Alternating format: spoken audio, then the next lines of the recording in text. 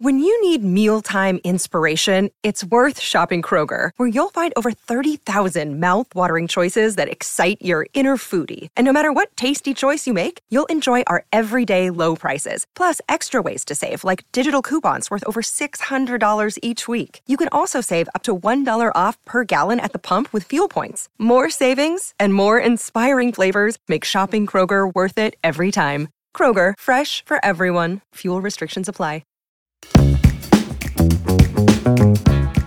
Welcome to Hollywood Wolfpack with Kaya Alexander, featuring in-depth interviews and insights with professionals in the entertainment business. Get everything you need to navigate your above-the-line career right here. This podcast is often recorded live in front of Kaya students in the Entertainment Business School. You can find out more at entertainmentbusinessschool.com. Hollywood Wolfpack is the new face of entertainment business wisdom. Enjoy the show.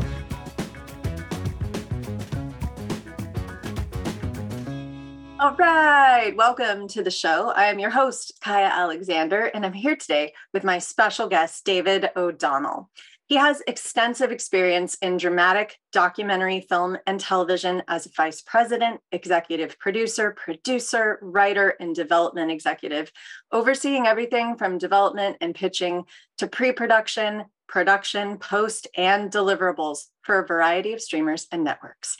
Currently, he's vice president of current production and executive producer at Jupiter Entertainment, overseeing exemplary creative teams in Jupiter's Knoxville and New York offices, producing a broad range of documentary films, specials, and series across multiple genres.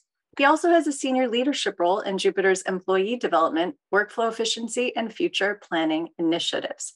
After teaching for 5 years, David shifted to television and film production, and for the last 20 years, he's been honored to lead teams who develop, produce, deliver important, buzzworthy, and ratings-grabbing programming that viewers across the globe love.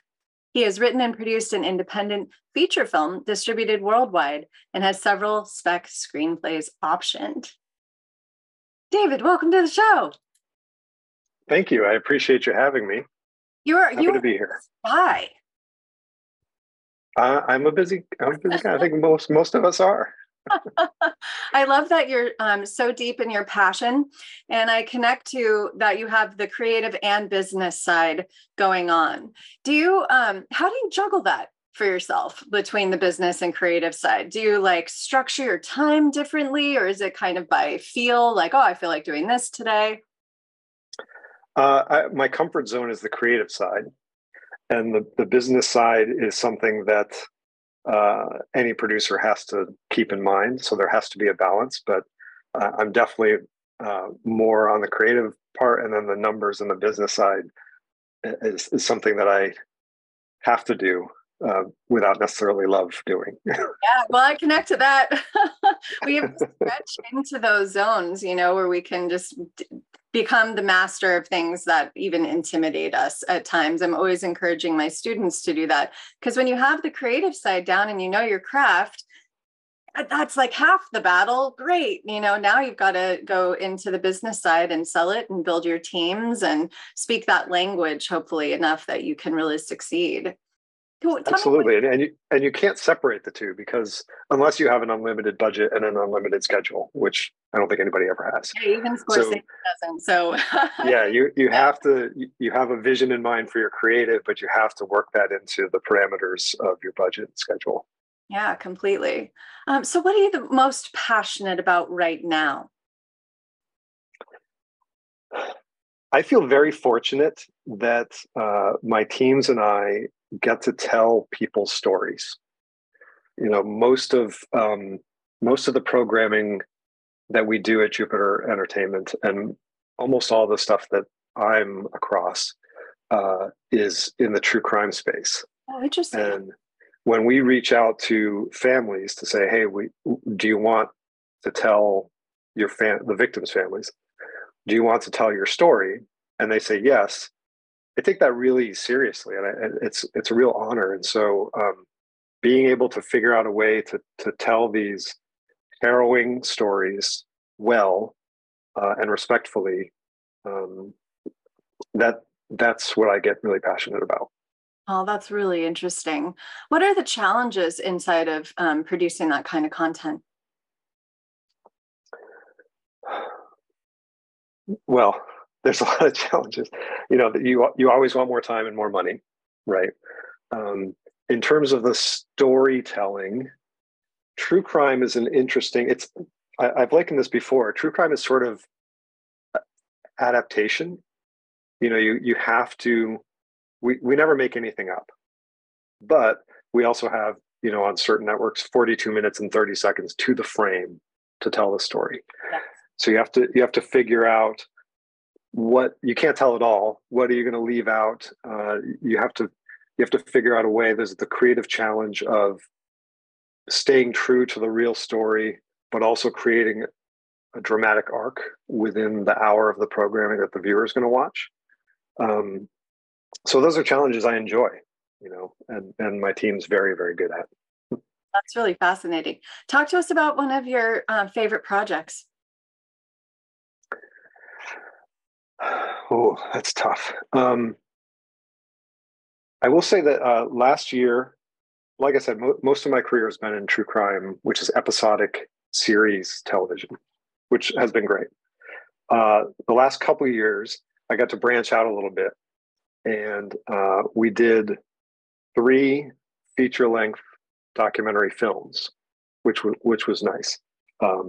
One was telling the story of El Chapo Guzman, Joaquin Guzman, who ran probably the most profitable and most dangerous drug cartel in the world.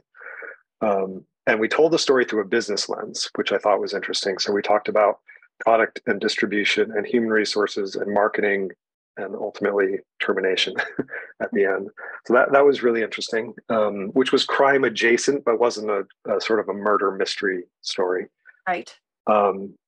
We did another feature called Bessie Coleman, Queen of the Skies, which told the story of Bessie Coleman, who was the first African-American woman to get an international pilot's license back in 1926. I think she did this. And I mean, that was just one of those undertold stories that everybody should know, but most people don't. So it was an honor to be able to tell her story. She couldn't find a flight school in the United States who would take her because she was a Black woman. Bit of her story. Didn't she go to Paris? Yeah. Something? So she learned French first, right, and then went to Paris and studied in France. So just a remarkable story. So that was a documentary feature. Yeah. But where can we see it? That's on Curiosity Stream, as is the CEO of Sinaloa, which is the first one I mentioned. And the third one we did is called Haval, also on Curiosity Stream. And that tells the story of a British-born guy who worked in Hollywood for 20 years. Not a famous actor, but an actor, a working actor, gigs in CSI and stuff like that, who decided to sell his Porsche, and he went to Syria and he volunteered with an army called the YPG to fight ISIS. And he had a helmet cam, so he came back with all kinds of great footage, and he became kind of controversial over there. But it's a really great story. And what I liked about that story is his story gave us a way to tell the story of the YPG and what they're trying to do over there in Syria and gain some independence. So it was sort of a nice way in.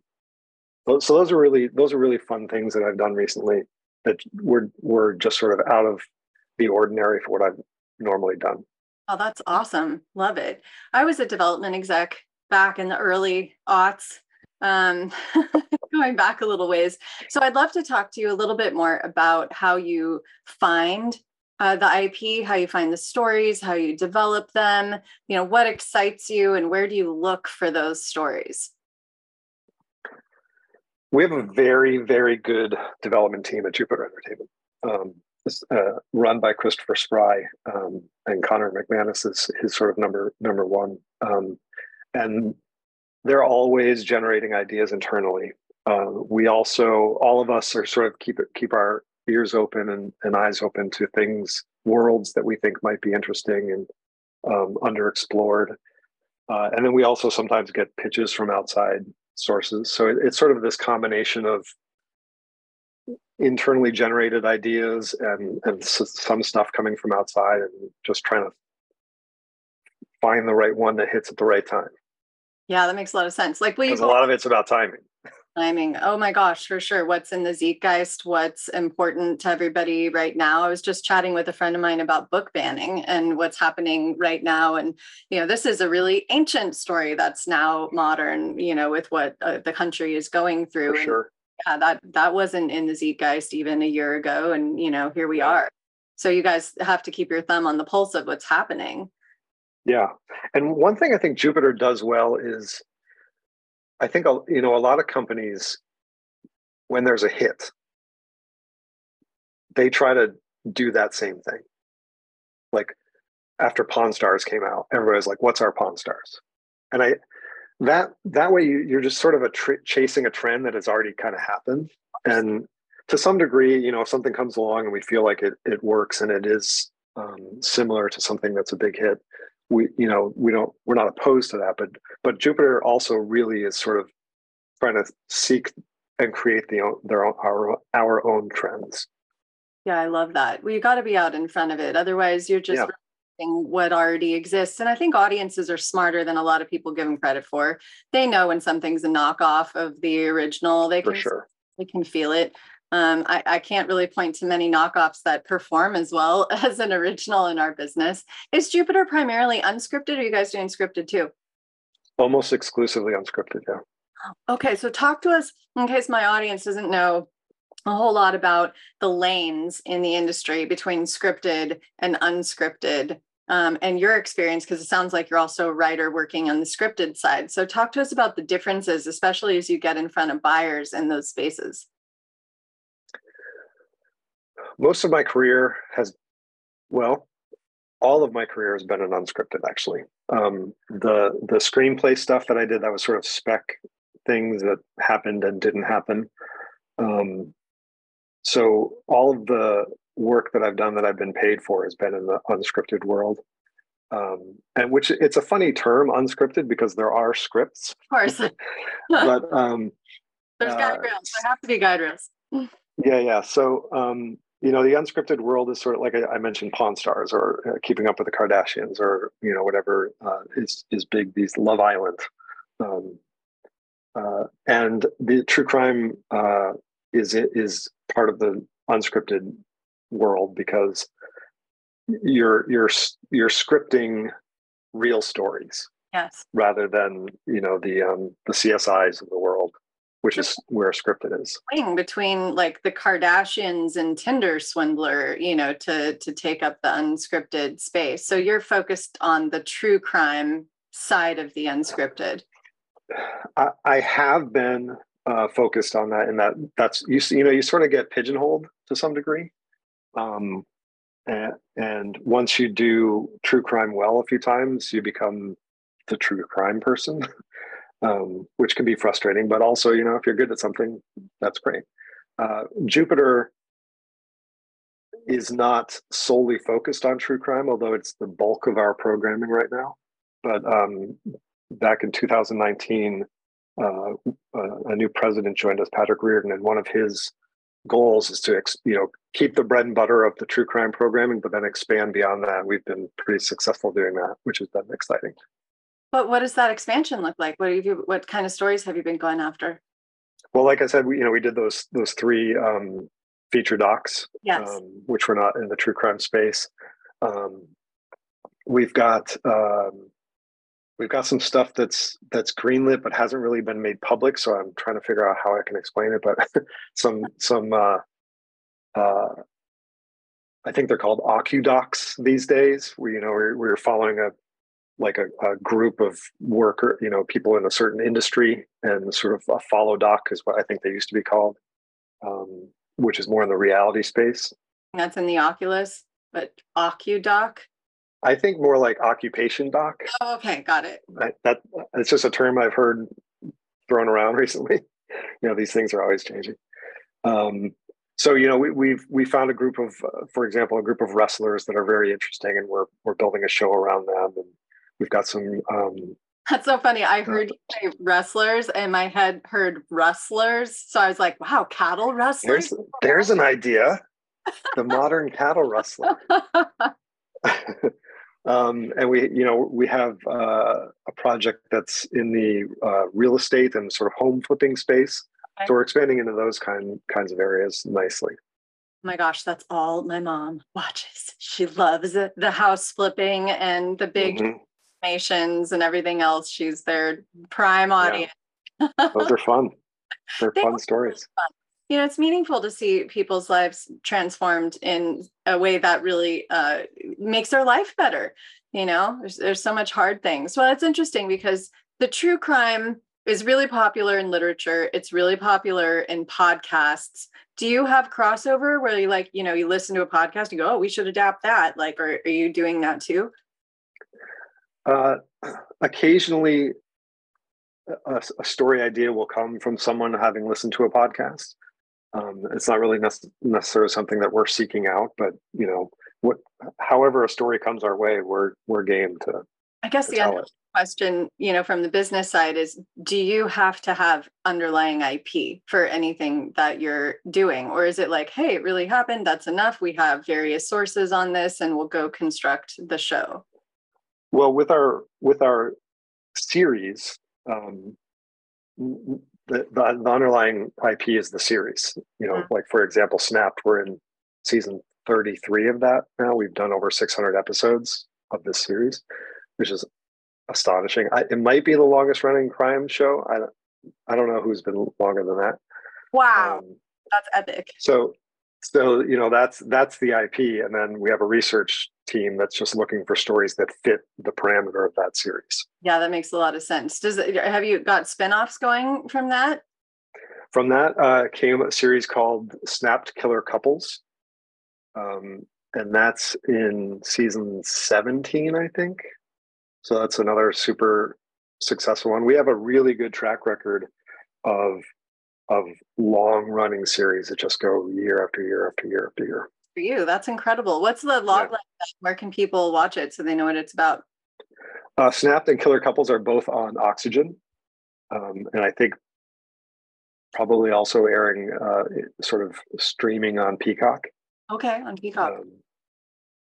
And Snapped, these are stories of women who snap and end up killing someone. And Killer Couples is when a couple gets together and decides to do terrible things. Oh my gosh. It's so unusual. I'm friends with Gavin DeBecker, who's a leading expert on violence prediction and prevention. And he says that 98% of the violence in the world is men. So you're finding enough stories to run a whole show off of the 2% of the women who snap. Yeah. He's like nodding his head like, oh yeah. Yeah. More than 600 episodes. If you're just to watch the news, you think, oh my God, the world is so dangerous and, anything could happen at any time, every day. But then, the reality is we're all maybe a lot more safer now than at any other time in history. We're not living in Roman times when your neighbor could legally stab you to death if they suspected you of, stealing their cow. Yeah. And it's harder to get away with the crime these days. It's there's so many technological advances that make proving who did what a lot easier than even 20 years ago. Yeah, absolutely. I mean, even the rise of DNA testing, which didn't exist when I was a kid. I'm totally dating myself now. That don't mind. But we're in a totally different era now of what's possible in solving crimes, which makes for sure television. What do you watch? What do you watch? It's interesting you bring up the DNA thing. So when I started my career, I've been making TV since let's see, it was 96, I think, when I started. And back then, DNA was pretty rudimentary, and some of it was only mitochondrial DNA, where they could say like there's a matriarchal connection between the person who left that blood and the person that they know about. But now they can do touch DNA. So if I touch this pencil, they can get my DNA off this pencil. Holy cow. Which it's just extraordinary. I didn't even know that. That's really interesting. Yeah, I remember talking to a Chicago police detective. I'm also a novelist and was researching a book, and he was talking about how the number one issue with crime scenes is contamination by the people guarding the crime scene, like leaving candy wrappers and things that like weren't there, you know, in the crime scene and stuff. So you end up getting dropping cigarettes right, in the grass, that weren't there prior. So what do you watch when you're just relaxing? Do you avoid the true crime space? You're watching like Never Have I Ever? Or what are your viewing habits like? I cherry pick watching some true crime just so I can keep abreast of what's happening and what our competitors are doing, but I don't sit down and watch like a full season of a true crime show. Like my son and I watched this great documentary last night, Fantastic Fungi. You know, about the mushrooms. Yeah, it's amazing. It's a great thing. But I do watch a lot of crime, not necessarily true crime. So like I love BBC crime shows like Luther and The Fall and stuff like that. So the crime umbrella is something that I watch for pleasure, but not necessarily true crime very much. Sure, like the spy stuff. Mm-hmm. Yeah, I love spy. That's always fun. Slow Horses is a favorite in our house. I haven't watched that one. You haven't seen it yet? The Gary Oldman? Mm-hmm. Oh my gosh. It's really, really well written and surprising. And the characters are super endearing. It's very British. So if you like those, I think you'll enjoy it. I do like the British shows for sure. God, have you watched Luther? I haven't yet. So good, huh? So good.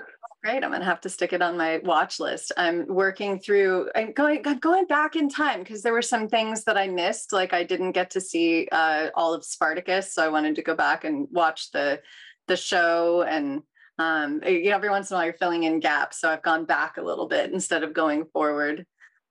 Everybody talks about, I don't know why this happened during the pandemic, but people were going back and watching older stuff during the pandemic. And one of the series that I rewatched was The Wire, and just again, such amazing storytelling. Like it totally holds up. So good. Back when HBO was HBO. Right. Now Max. Max, yes. Oh my goodness. So what's next for you? What you got your eye on? What would be exciting for you? I like the path that Jupiter's taking now, where we're, like I said before, we're sticking with the bread and butter and making that better bread and butter, and not sort of relying on, well, this is the way we've done it for 5 years, so let's keep doing it, but always innovating. But I also like that we're starting to expand more into other genres, because that's really fun for me. Oh, that's awesome. Hey, talk to me about the budget ranges for the unscripted. Of course, it's always less than scripted, but what's standard these days? Well, as with anything, there's a huge range. So I think sort of the mid-range unscripted is maybe in the $500,000 an episode, and then the sort of the more high volume series, which is what we do, tends to be a little lower, maybe in the 2s and 3s. And then there's some big hits that are, maybe $750,000 an hour. So I think the two poles of that are doing really well, where the high volume but slightly lower budget is doing well, and then sort of the big splashy stuff that gets a lot of money behind it. And that middle ground, I think, is struggling right now a bit.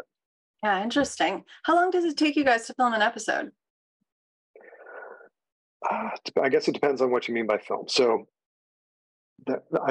one way to put it is, with a true crime show, there's sort of 2 rounds of principal photography, in that we send a crew to the location where the contributors who are going to be speaking on camera, where they are, and we interview them. So that would be, the victim's family members and coworkers and people who knew them, and the police officers and the prosecutors and defense attorneys and journalists, wherever the crime took place. So that's one round. And then most of our shows also have a reenactment component, and that's a second round of shooting. So we'll spend, I'm sorry? with actors? Yes. And so we'll spend, a week or so in the field where the crime happened, getting the interviews and doing B-roll of the area.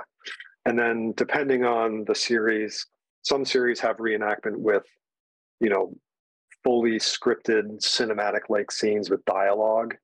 And some series are a little more impressionistic, where it's more maybe slow-mo and more about close-ups and super wides, but no dialogue and stuff.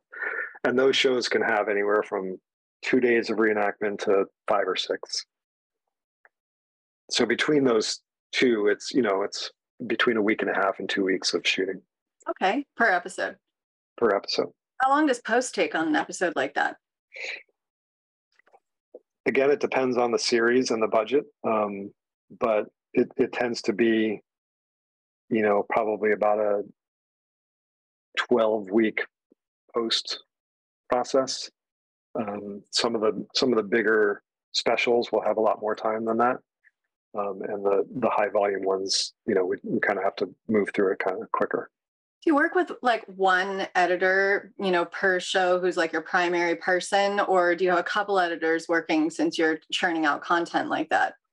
Most of the high volume series, there will be a single editor for each episode, but then there's also a lead editor who will do a pass to sort of make sure it feels part of the whole, and sort of polish to make sure it to get that series-wide nuance to it. But mostly it's a single editor doing most of the offline editing. Oh, interesting. Let's talk advice for some of our listeners. Certainly I have students who are in the unscripted space, as they're like, oh, great, I've done my sizzle, I have my idea, I know what I want to do with it, and who do I take it to? What advice do you have for them as they're looking for homes for their projects? Maybe my first piece of advice is be patient, and be ready for a lot of people saying no. Even the best development teams fail most of the time. You develop, I don't know what the ratio is, but you might develop 20 shows to get one. And so people who have their own idea, I guess another piece of advice is to really look into the landscape and see what else is out there that might already have done what you're talking about or might currently be doing what you're talking about, and make sure you differentiate yourself in some way.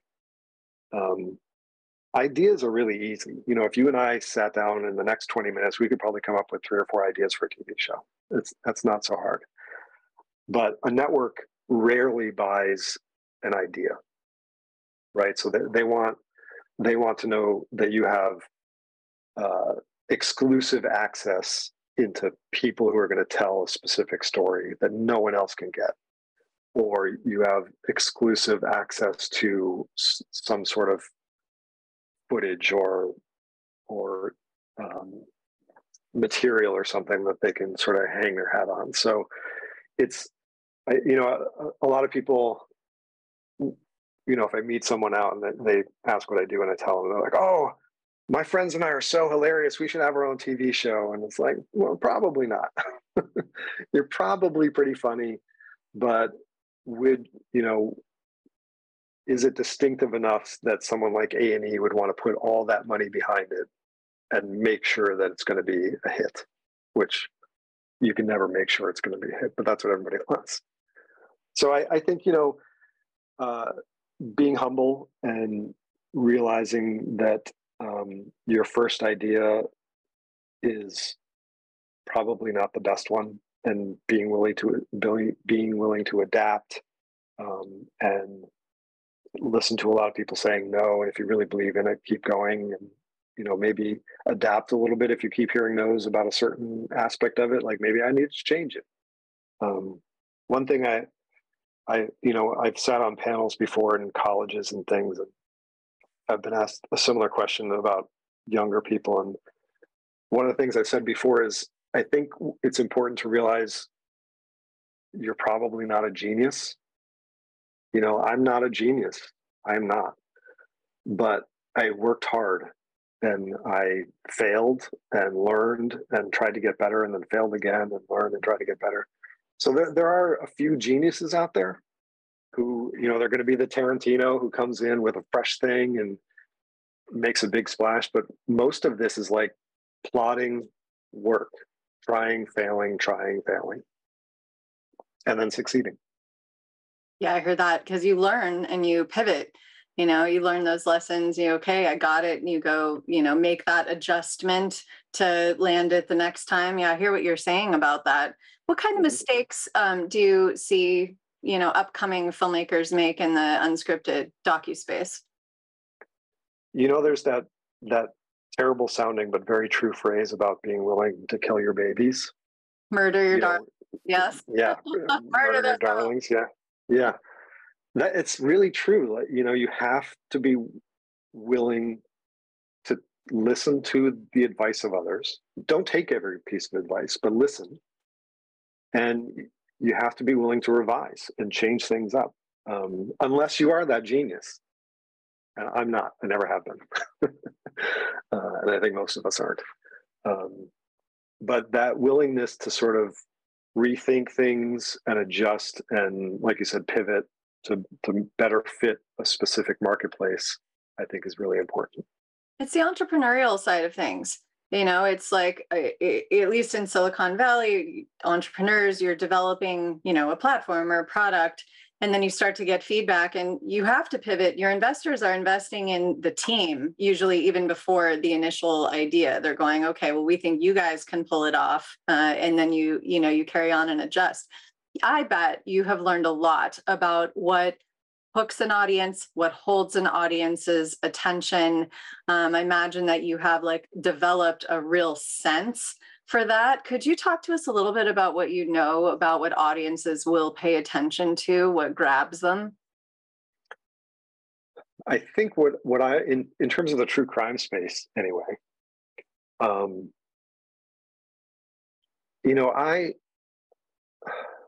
I have kids. I've got a sister and brothers and parents and cousins, my cousin. I don't ever want to be gratuitous with true crime, because the stories that we're telling happen to families like mine.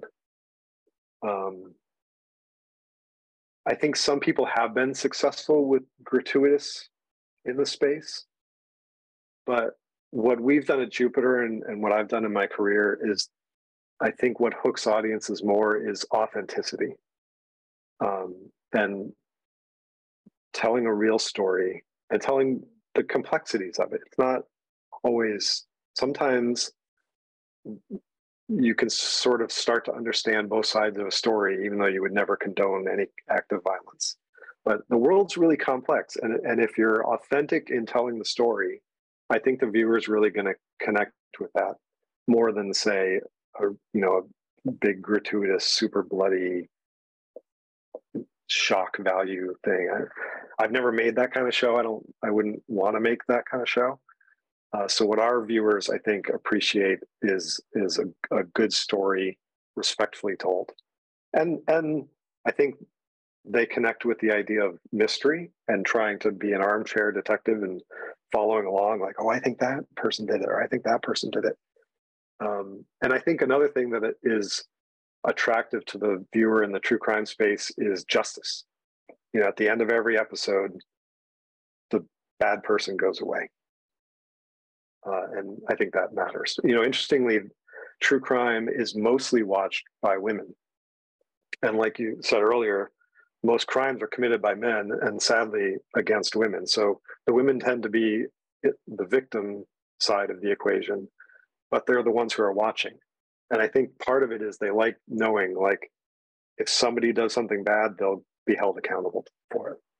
Maybe it's educating. It educates as well, in terms of like what to avoid, what to watch out for. I know the statistic, and it's 80% of the crimes against women are perpetrated by their boyfriends and husbands. So it's usually someone in the immediate vicinity, not a stranger, right. You had said earlier. I would guess that most of the audience was women. I wouldn't have known that at all. It is fascinating when there's a reveal, as well at the end of, what happened and who was responsible, and especially if there's justice, that must be satisfying. And we've done early in my career when true crime started. It was the first true crime that I did was on Discovery Channel itself. Sure. This was before ID was a thing, and Discovery was a very male network. And those early true crime shows that I worked on, they were very science driven, and it was about the investigation and the forensics and then the court back and forth. What has changed in my career is now our storytelling is more about the emotional story. Like the investigation is there, but it's also about the impact on the family and on the community, and what it did to the people around these victims, what it did to the victim themselves. So you asked earlier what is attractive or what keeps the viewers engaged. I think that emotional arc is super important in true crime these days. 60 Minutes style. Yeah. Going way back. Right. I mean, they've been successful for a long time for a reason. Yeah, that's right. People like hearing human stories, and they're important to tell. And like you said, there is some takeaway, and we get a lot of viewer feedback that says, sometimes the really important viewer feedback is, I saw in my relationship what was on your show and I left. Wow. And that's good. Yeah. It's really interesting. And that's meaningful too. Yeah. We're doing a series right now for TV1 called Payback. And they're all stories that have a revenge element. And you never want to be really preachy with your programming, but we have been very careful to make sure that there is a sort of cautionary tale in every episode, and some takeaway that if someone injures you, injuring them back is not the answer. And so I'm really proud of that series, because I think it is subtly explaining that the cycle of revenge needs to stop. I think that's important. That's really fascinating. How do you manage to slip that spinach into the popcorn?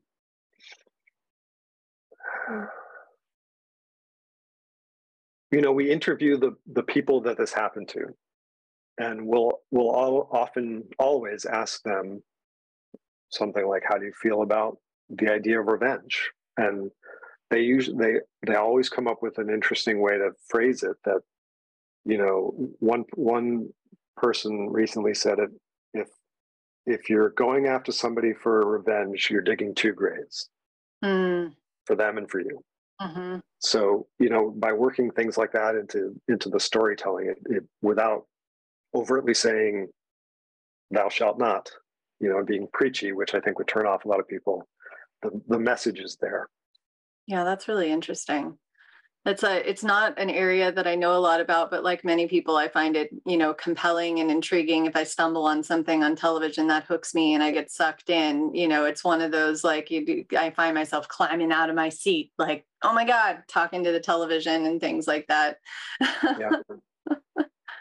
Oh my goodness, David, it's so interesting talking to you about all of this space. So I'd love to know a little bit more, since you said you're really creative at heart. How does your creativity come into your career now? Well, my first show running job was actually Monday, September 10th, 2001, the day before September 11th. God. So and was it in New York? That was actually in Virginia, where I still am. When you're the showrunner in a series, in like a true crime series that we do primarily, the showrunner is the chief creative. They're the one who's there from the very beginning until the end. In the film world, that's what the director does. In our world, the director will come in to prep for a week and shoot for a week, and then they go away, and they don't. They're not part of post-production. They're not part of the pre-production. I didn't realize you use showrunners in Unscripted. That's interesting. Oh yeah, yep. So when that was my job, it was all about the creative with the business side that we talked about in the very beginning. For the past couple of years, I've been a VP in charge of Current, and so I've had to kind of step back from that a little bit and let the showrunners run their own shows, which actually was a little bit of a learning curve for me, like, because I was very hands-on in terms of creative. But it's been an interesting change where now I feel like I sort of see myself as support staff for the showrunners, to help them navigate when things get a little wonky, or, you know, make sure that we have the right people in place and we're keeping the quality up as high as we can. So the creative side for me I'm a little less boots on the ground now, actually. How many shows you got running at any given time? Jupiter Entertainment has, I think, about a dozen series in production right now. We do maybe 230 hours a year. So it's a lot of work. It's like the Tonight Show. Yeah, but we have a lot of teams. Yeah. So it's not any one team is not doing all of those things. I know, I would imagine. Glad you clarified that, though. Somebody's having a heart attack if that's how. Yeah, right. I know if it's not you. So let's talk about how the buying landscape has changed, because I have a few friends, one who is a host and has been a host of some of these travel docu shows. And I know that she was doing a true crime international, like when people go missing, and she was internationally going to the spots where someone went missing and doing the true crime follow-up. And she was frustrated because the network that she was on was like, we want to make it more supernatural. So they wanted to take the true crime and go, and she was like, these are people's lives. This is their, daughter that went missing on the hiking trail and things like that. And she stepped out of the space. And that was, a change of probably the guard at that network that said, we're pivoting, we're going this other direction. And I'm thinking about how the landscape of the buyers has changed in your experience, what you've seen happen, and how that has shifted your own strategy inside of what you're doing at Jupiter. Well, one thing that's changed is there's in the true crime spaces, there's more buyers. Oh. 15 years ago or so, it was kind of investigation discovery and a little bit of oxygen. And now a lot of people are really trying to get into the true crime space. So there's a bigger hunger for it and a wider range of networks and streamers that are greenlighting it. So that's changed. I think recently the Warner Brothers Discovery merger really slowed things down overall. Yeah, because it took a while to merge those giant entities. That name, it's the Disco Bros. Yeah, nice. I like it. And when they were doing that, they really slowed down on greenlighting, because I think they wanted to figure out what their next path was. And by them slowing down, a lot of other networks kind of said, well, we'll slow down a little bit too. So things got a little slow in the past year and a half or so. But I think they're starting to pick up now. And the buying landscape, it's sort of the same as it's been in some degrees, just with different buzzwords. 15 years ago, they were talking about it has to be sticky. And nowadays, everybody's saying, well, it has to be premium. It has to feel premium. But really, what I think the buyers are looking for is what we do really well at Jupiter, which are the sort of long-running, repeatable, high-volume series that are going to make people come back over and over and over and over and over. Do we still and I think streamer-wise, like Netflix jumped in with like big budget stuff, and very splashy things, making a murder. But I think Netflix has kind of slowed down as well, and they're seeing that some of those what they need rather than weekly viewers is new subscribers. And to those were limited too. They weren't even series. Right. So I forget where I was going, but I think You said they need they're not getting into like series true crime. They're still, I think, if somebody comes up with a big splashy, the next Making a Murderer, they'll do it, but they're not going to be. It doesn't seem like they're greenlighting a lot of returnable series. Yeah, but a lot more networks are in terms of just regular networks. So that's a change in the landscape of the marketplace a bit. For sure. I was kind of predicting maybe that with the shifts with the strike that's happening now and whatnot, they're going to bone up on unscripted and go more into funding in the docu space. Well, I think that happened after the last writer's strike. When was that? 2005 or so? 7. That was, I think, the beginning of real big splashy reality shows. And so this writer's strike, we might find the same thing. The stuff people like are looking for more.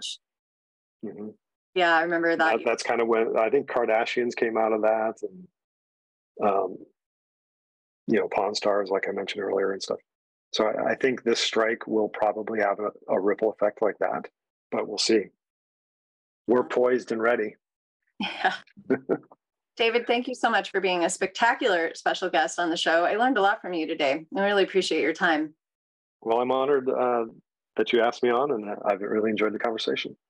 How can our listeners find you or follow you? Are you on social media? I'm not very social media, I'm on Instagram, but it's set to private because there's a lot of strange people out there. Okay, so they get to watch. But our company, Jupiter Entertainment, is at jupiterent.com. And that gives you a nice place to start about our team, the fantastic team that we have together, and the projects that we're doing. So you mentioned a few shows that are on the air. So maybe let's leave it with you telling us what shows are on the air now that folks could go find. I imagine they'll be inspired to go see them after our talk today. Some of our bigger shows, there's the Homicide Hunter brand on ID, which was centered around Lieutenant Joe Kenda, who for a long time was a Colorado Springs detective who just had a sort of supernatural ability to solve crimes. And I think we did 9 seasons of Homicide Hunter with him until we ran out of the stories that he actually was part of. And Eric Sturm is a showrunner who has sort of created that and has run with it. We've done a spin-off with Joe Kenda, American Detective, where he's sort of helping other detectives tell their stories because, like I said, we ran out of Kendas. So the Joe Kenda strand is huge in the investigation discovery world. He's got fan clubs and they do cruises together, and he's a super nice guy, really nice guy. Our big shows on Oxygen, like I said, are Snapped and Killer Couples. We do some great stuff for TV One, Fatal Attraction, and For My Man, and Payback, and Sins of the City. Sins of the City is a little, it's got a little more of a social justice bent. The team did an episode on Michael Brown and Trayvon Martin and things like that. So that's really interesting. We have people sometimes are surprised by this, but we have a true crime show on Weather Channel called Storm of Suspicion. And that tells stories where crimes had some sort of weather element that affected it. Oh my God. Which is really interesting. And streaming on Discovery is a strand that we did for Investigation Discovery for a long time. It was either called ID Mystery or ID Murder Mystery, depending if there was a proven murder or not. But I think that got ID some of its highest ratings ever. We did, an episode on John Benet Ramsey and Jeffrey Epstein and Robert Durst and Casey Anthony, some of these really big crimes, and people really enjoy those specials. And they tended to be. What was cool about that series is we could fit the storytelling to the story, and so if it felt like a story that was best told in an hour, we did an hour. If it took 2, we did 2. 3, we did a couple that were 4-hour specials. So that was a really exciting series to be part of. Well, David O'Donnell, thank you for your time today. Appreciate you being in the house with us. Thank you very much for having me. Thanks for listening to Hollywood Wolfpack. Be sure to subscribe so you don't miss an episode. please help our pack grow by sharing Hollywood Wolfpack with your friends and colleagues. Give us a rating and write us a review. Kaya loves hearing from you and reads them all.